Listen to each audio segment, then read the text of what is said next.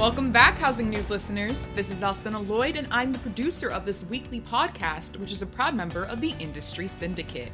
Today, you'll be listening to episode 11 of season 3, which features Quicken Loans Mortgage Services Executive Vice President, Austin Niemiec. In this episode, Niemiec discusses his evolution in the mortgage industry and offers insight on how best to coach teams during this tumultuous time. Additionally, Niemiec touches on the nation's significant uptick in forbearance requests from financially strained borrowers, growth in the wholesale lending market, and the industry's expanding mortgage refinance volume. Thank you for listening, and here's episode 11 of the Housing News Podcast.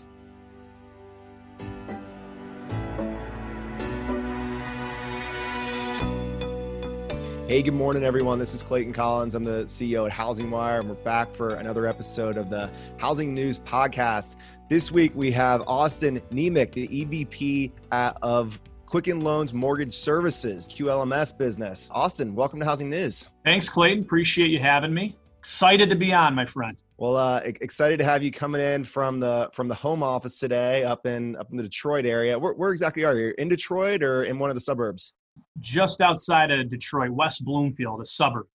All right, very nice. Well, Austin, I want to stick to our standard housing news podcast. We're really interested to learn more about you, but we also want to get into a couple of the top topics that have been crossing our news desk this week. Two of which, forbearance and 2020 origination volume projections that have been just driving a lot of interest and traffic and engagement from our audience. But before we get into those topics, I found it especially interesting as I researched you and your background that you have built your career at Quicken. So can you tell us, how'd you get started in the mortgage industry? Would you go to Quicken right out of college? Like, what's the story? Yeah, so more of a stumbling upon Quicken. So I grew up in Metro Detroit. I played college football at Hillsdale College, which is outside of Detroit. And frankly, man, I spent the most of my college career thinking about football as if I was going to the NFL. And so when quickly realizing I'm not going to the NFL, I had to figure it out. And so I knew I wanted to stay in the area. I knew I wanted to work for a reputable company that I could, build a career. And I wanted to work in a commission-based job where I knew if I hustled and I grind early in my career, the more I put in, the more I get out of it. And so Quicken fit all of that. It was Metro Detroit, commission sales, a good, strong company in our area. And so that's why I picked initially to join Quicken. But from there, I've just fallen in love with the company, the culture. So I'll never leave unless they kick me out. I'll be here till the day I retire. So today you're running the wholesale business, but let's back up to that first commissioned role. What was your first role at Quicken? Yeah, so I came in as a loan officer. And so it was very beginning of 2009, which people, my family, everyone, why are you getting into the mortgage industry right now? It's the beginning of 2009. And I said, I'm just going to do it. And so I started as a loan officer, very interesting time to get in. So it was like swinging with two bats. I had to grind and hustle to find, realtor relationships and build a refi business and really learn it all in a market where there weren't a lot of loans coming through the door.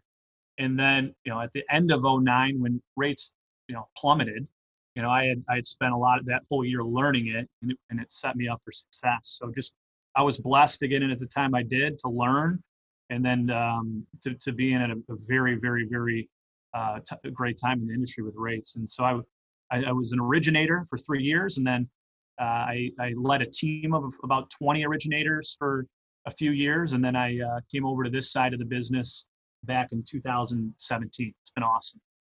What were some of the biggest surprises when you first transitioned from that individual contributor role to leading a team of 20? Like what did you have to learn the fastest, and what surprised you about that first leadership responsibility? I mean, listen, I quickly fell in love with sales, just communicating with people, the influence and persuasion piece of it, just the human aspect. And so when I moved over to leadership, I just wanted to get on the phone and sell loans. And I realized you can't scale a business trying to originate loans for 20 of your team members. Although the team members loved it, it's not a scalable way. So becoming a teacher, right? Going from being a communicator to a teacher, which frankly, there's a lot of differences. And that was the biggest surprise. So just taking a step back and figuring, how do I teach this? How do I scale it? How can I duplicate myself, if you will? And so challenging, but certainly rewarding. And I know that the business at Quicken has grown and changed a lot over the last decade. Tell us a little more about that. Like what's the difference of the business back in 2009 versus where you are today? Yeah, I mean, when I was first originating, nobody knew who Quicken was. I would have to, my brand would be like, oh, have you heard of the Quicken software? Like, that we were kind of part of that company at one point. And then over time, obviously, we've built a brand at Quicken Loans where pretty much everybody knows the name. And so that was it's cool to be part of that transition, to see that evolve and that happen. And then the other piece is, man, technology. I mean, again, in '09, consumers had a very difficult time providing, their social online, or even sending bank statements, uploading bank statements. And now you look at today, and it went from people being very uncomfortable doing it to people expecting that now. In 10 years, like, they expect the technology, they expect to be able to upload their bank statements, they expect to be able to e-sign, versus at the beginning of my career, it was a challenge. People thought you were crazy to ask them to e-sign loan documents. So it's cool to see the technology come in, but the beautiful thing is that human element. And we have a saying here, let computers do what computers do best, so that human beings can do what human beings do best. And so to watch that technology take a lot of the computers do best things off of the humans' plates, to allow us to be able to sell and communicate and influence and persuade and bring that human element to it, it's been awesome. So that's going nowhere. The technology is just allowing us more time to be able to do that kind of stuff. So today you're now leading the wholesale business at Quicken. Tell us, when did you make that jump over to the wholesale business? And I'm also really interested to talk about the technology side of wholesale, and how a lot of the investments that you're making at the corporate level flow through to the wholesale business. Yeah, for sure. So QLMS, I mean, we've been in business for 10 years. We actually got into this side of the business, the third-party channel, when most were getting out of it, frankly. Back in '09, '10, people were sprinting out of this channel. We actually went into it. But in 2017 is when I came over to this side. And we were at a point in time where we built a great business, kind of a smaller channel. And we made a decision, listen, like, we love the broker business. In fact, we started Quicken Loans 35 years ago. We started as a mortgage broker. Dan Gilbert was a mortgage broker, him and his brother. And so the mortgage brokerage is in our roots, it's in our DNA. And we still view ourselves, although we're the largest lender in the country, we view ourselves as the gritty small business entrepreneurs. We're not owned by a big bank or come from a 100-year lineage. I mean, everyone who leads this company started as an originator. And so anyway, I bring that up because in 17 we said, let's take this to the next level. We built a great business, brokers like it. Let's scale it, and let's scale it how we know how to scale, which is over the phone, a national type of call center model, where we can have our account executives who know mortgages very well. We can bring originators over from the retail side, and they know our technology well. They've sold thousands of loans, and have them be account executives and help brokers across America. And so anyway, Jay Farner, our CEO, said, hey, Austin, I'd love you to come over and lead that. So I started building out a national model of account executives for our brokers. And then 6 months in, I was promoted to lead all the account executives. And then a little over a year ago, I was promoted to lead all of QLMS. So it's been cool. I mean, I spent almost a decade selling loans and teaching folks how to, originators, how to use our technology and our products on the retail side. And so what's cool is I've been able to take that knowledge and tie those threads, whether it's technology, product, process, and then make sure we can extend that now out to all the brokers across America. It's been really cool tying those threads in.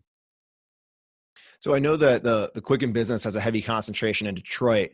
For the wholesale AE model, do you run a nationally distributed AE team that are in market with brokers, or do you keep that consolidated HQ and do more digital and tech-enabled communication? Both. So Okay. Up until 2017, the majority of our account executives were outside. We call them regional. They were in all the major American cities, getting in offices, shaking hands. And most of those folks are still with us, and they're incredible. They're some of the best account executives in the country. But that model, just having that singular model, it wasn't allowing us to scale and help more brokers. And so we have that model still. It's incredible, the same AEs. And then we have a big center in Detroit. And then we also have a big ops center in Charlotte with another nice size team of account executives there. So mainly some regional folks across the country, the majority of A's in Detroit, and then another team in Charlotte. How'd the Charlotte team come to be? Was that a acquisition or just a talent pool that you tried to build an ops center around? Yeah, so in 2010-ish, when we got into this side of the business, we worked with some folks who were in the business prior to that were in the Charlotte area. And that's kind of where we put some of our operational roots, QLMS side down. And that's where a lot of our ops still is. All right. That makes a lot of sense. Yeah. Well, Austin, I want to shift over to some of the big topics that we've been covering in our newsroom, but I do want to come back to the wholesale market at the end of our conversation. You talked a lot about some of the shifts and momentum in wholesale, and I want to come back to that. But I want to start with in a big way, the most important and trafficked and engaged topic on Housing Wire in the last couple of weeks, probably a couple of months at this point, which has been forbearance. And last week, the FHFA with Fannie and Freddie gave some additional guidance on forbearance payment options. So Fannie and Freddie said that borrowers are not required to repay all of their missed payments at once. Under the new program, borrowers who took forbearance due to a coronavirus-related issue will not have to repay missed payments until the borrower sells a house, refinances, or the mortgage matures. This is in contrast to some earlier guidance and industry interpretation. And I know that you and your team are working with your broker partners on a daily basis. So what's some of the messaging that you're sending out to the field and communicating with your partners around forbearance? Yeah, that's a good question, Clayton. And it's a deep question. Because to your point, this is an evolving situation, an evolving topic. I mean, we have one of the largest government relations teams in the country up on the Hill, fighting for clarity, fighting for certainty for broker community, for the whole mortgage community. And it's an evolving situation. We meet with them every day and discuss where are we now, what could potentially change. And to your point, when all of this started, there was very little clarity. And then there seemed to be clarity that, okay, these things are going to come due lump sum. And you saw a lot of people communicate it's going to be lump sum right when the forbearance ends. Now you're seeing a different story, like you just read it off. And who knows what it'll be next. And you're even seeing some confusion within our up on the Hill and elected officials. And so while it's critical, brokers, are communicating with their borrowers and clients who are calling them, asking for guidance. It's also important that we're just real with Americans. And so first and foremost, the advice I would give is contact the servicer, right? There's difference for Freddie versus Fannie versus FHA versus VA. The folks that service your loans are trained up, call and talk through the various options. But at the end of the day, the money will be due at some point in time. And so if you do not need a forbearance, if you are able to make your payments, the advice I would give is make your payments, because that money will come due and you'll have to pay it back. And if you don't need it, there's no reason to use it. But again, contact the servicer, talk through the options, in depth, the logistics, because ultimately that's who you're going to be going through to do it. Yeah, that topic of need is a big one, because I know the initial programs didn't require to demonstrate that need, which I think pulled a lot of people into requesting or at least considering forbearance who didn't really had not been laid off or had not been furloughed and hadn't seen a major change in financial situation. Yeah, I mean, Clayton, if I'm an originator, the first thing I'm doing is before we're even getting into servicing, I'm asking those questions. Like, well, let's first of all, are you still employed? Do you see yourself losing your job? Let's look at your mortgage. I mean, rates are at a historic low, lowest they've been ever. What an incredible time to look at a refinance.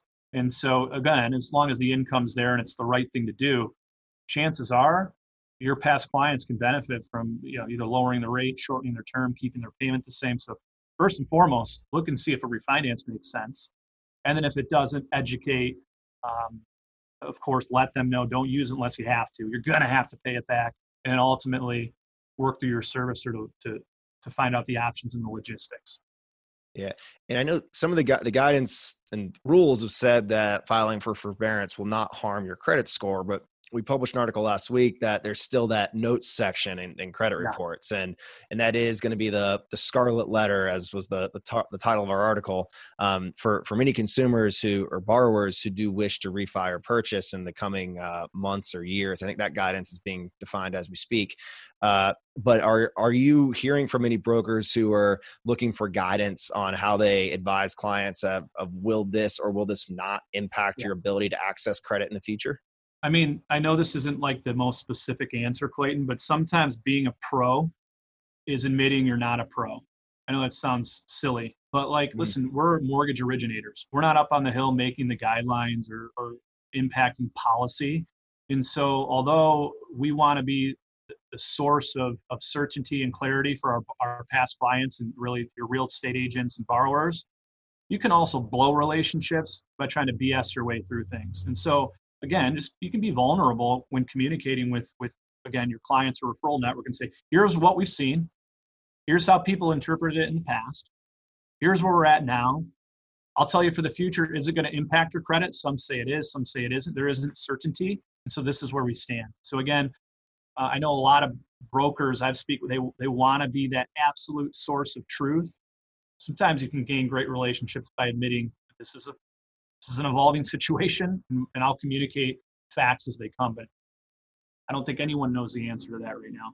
I think that's a really smart approach. I mean, it's a mix of stay in your lane, but also be humble and help be transparent with your clients, and that can never hurt. Austin, another big topic that came across our desk this week, and it's just a topic that's always in the mortgage industry, but origination volume. And as our country has entered this COVID-19 pandemic and stay-at-home orders, and in a lot of markets, the real estate industry, home sales specifically, have just frozen up. But we saw some bright spots. Last week, the MBA reported on their week-over-week data that purchase apps were up 11% over the prior week. We know we're starting with a low base there. Week-to-week numbers are tough. But are you starting to see any positive movement in purchase apps and in volume in your business?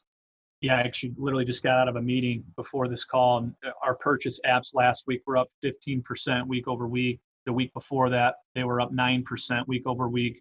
Your point, it was a low bar that's set across the country, but we're seeing positive momentum. And I think we're going to continue to see that. I mean, states are opening up. Weather is getting nicer. Here in Michigan, right? It's going to be 80 degrees this weekend. I'm excited. People are going to be out looking at homes. And so you're seeing a slow climb north, which is, in my opinion, expected. I mean, this is a much different situation than 08, 09. This isn't a fundamental flaw in the financial system. This is a pandemic, and our economy was booming before it. It's going to take some time to build that up, but I'm very confident that we're going to continue to see that go north.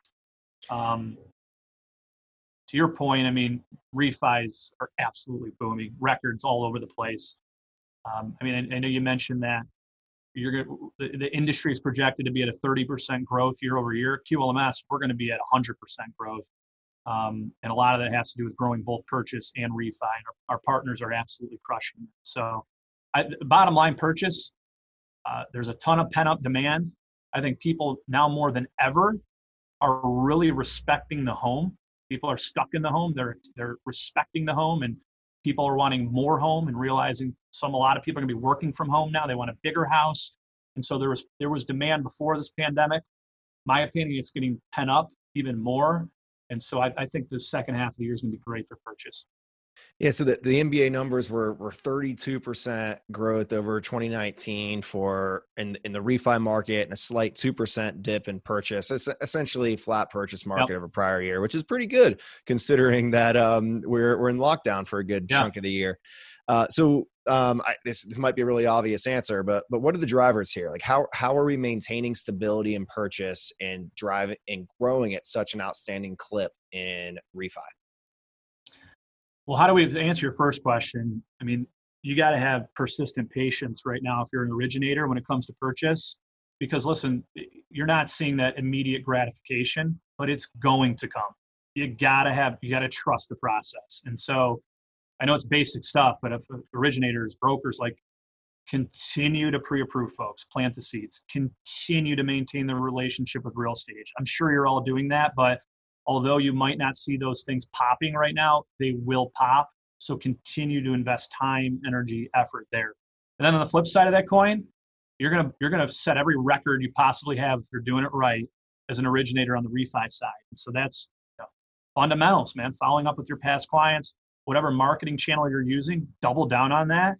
I mean, the time is now. We're going to see rates stay low for a while, but don't bank on it. I mean, absolutely relentlessly invest in your business, time, energy, effort, because you got to do both. Build the pre-approval pipeline and take advantage of this boom. Stretch yourself.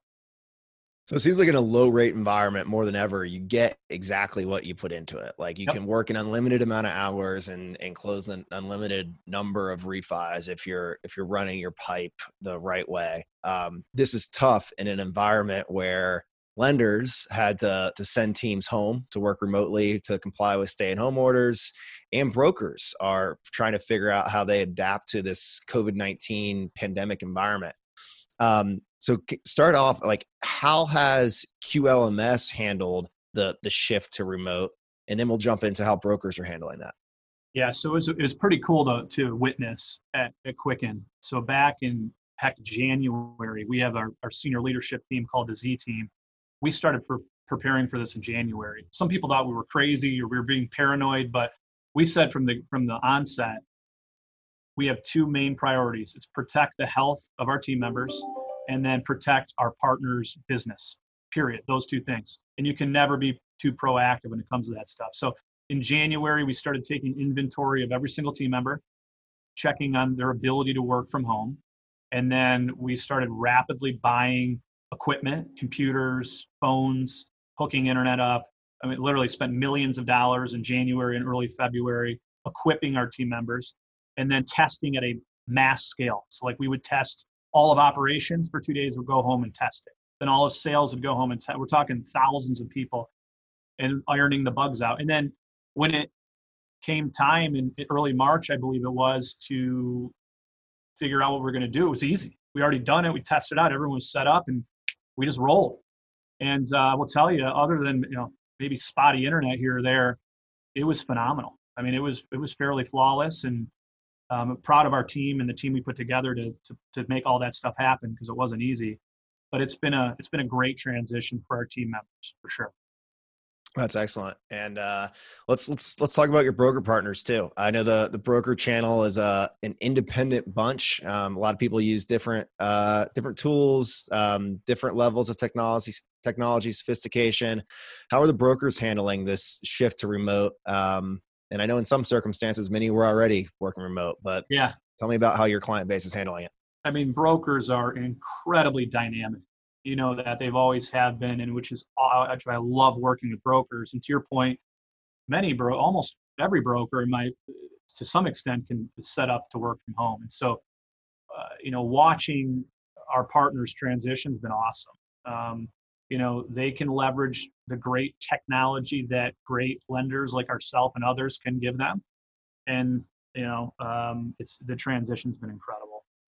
I mean, I'd say more brokers are setting records right now this month than ever before. So you shared that. So nationally, we're looking at 32% growth in refi volume. You shared that you're looking at something closer to 100% for your business. Is that a testament to the broker ability to manage through this pandemic environment, or what's the driver with that outsized growth that you anticipate seeing this year? I mean, listen, our partners are on fire, first of all. Secondly, we're growing a lot. I mean, in 2017, when I came over, I think we had 1,900 partners. We're going to have 10,000 partner companies, brokers that are set up with us by the end of the year. Last month alone, we had over 600 brokers apply and get approved with QLMS. And so our longtime brokers that have been with us for a while, they're just doing more business. And then we're having just a flood of brokers come in to leverage our platform since the pandemic. That's pretty incredible. 600 new broker partners this month. Is that a mix of people transitioning to the broker model as well as existing brokers that are now giving you a look as a approved lender, or where's the main population coming from? I think it's a mix of both. The majority of it are brokers that are experienced, that have been approved, that maybe haven't saw the need for our platform, but especially over the last couple of months, it's been eye-opening, and have reached out to leverage our platform, which is awesome. And they're, again, the transitions with the technology that we have, and like we literally built a brand new team of AEs that just approve partners now, so that we're able to bring in all the capacity and train our partners the right way, and be able to respond with a sense of urgency. So to answer your original question, the bulk of it are experienced brokers. And then, of course, as brokers pivot over and become into the broker channel, there's a lot of that as well. All right, Austin, let's take a look at like the wholesale market overall. And we know that there's been a lot of growth and activity in the overall wholesale market. And we also know that wholesale market share has changed a lot through the last cycle. We really high double-digit percentages pre financial crisis, kind of dipped down in the years following, and then it's just been chugging up and gaining market share over the last few years. What's your kind of estimate of wholesale market share right now in the origination landscape, and what do you think is driving that growth that we've seen in the overall TPO and wholesale market? Yeah, so when you look at the history of the channel, I mean, back in 08 and 09, brokers, it was unfair the amount of responsibility that the industry put on the broker's shoulder, right? It was kind of the scapegoat. These are mortgage. And so you saw lenders sprint out of the broker space. And so brokers lost their superpower, which was great options. A ton of great lenders giving them great options that they could leverage and lean on their superpower, which is choice and optionality. But most of that left. That's when we did the complete opposite. We got into the space. We recognized that and got into the space while others were sprinting out of the space. And so it's been a slow climb back up. I mean, to answer your question, Clayton, what's happened over the last 2 or 3 years is you've seen an intense competition for broker business. And it's a beautiful thing to watch. Competition, lenders, great lenders like ourselves and others, there's a lot of great wholesale lenders competing relentlessly for brokers' business, is what brokers should want, should love, and it's happening.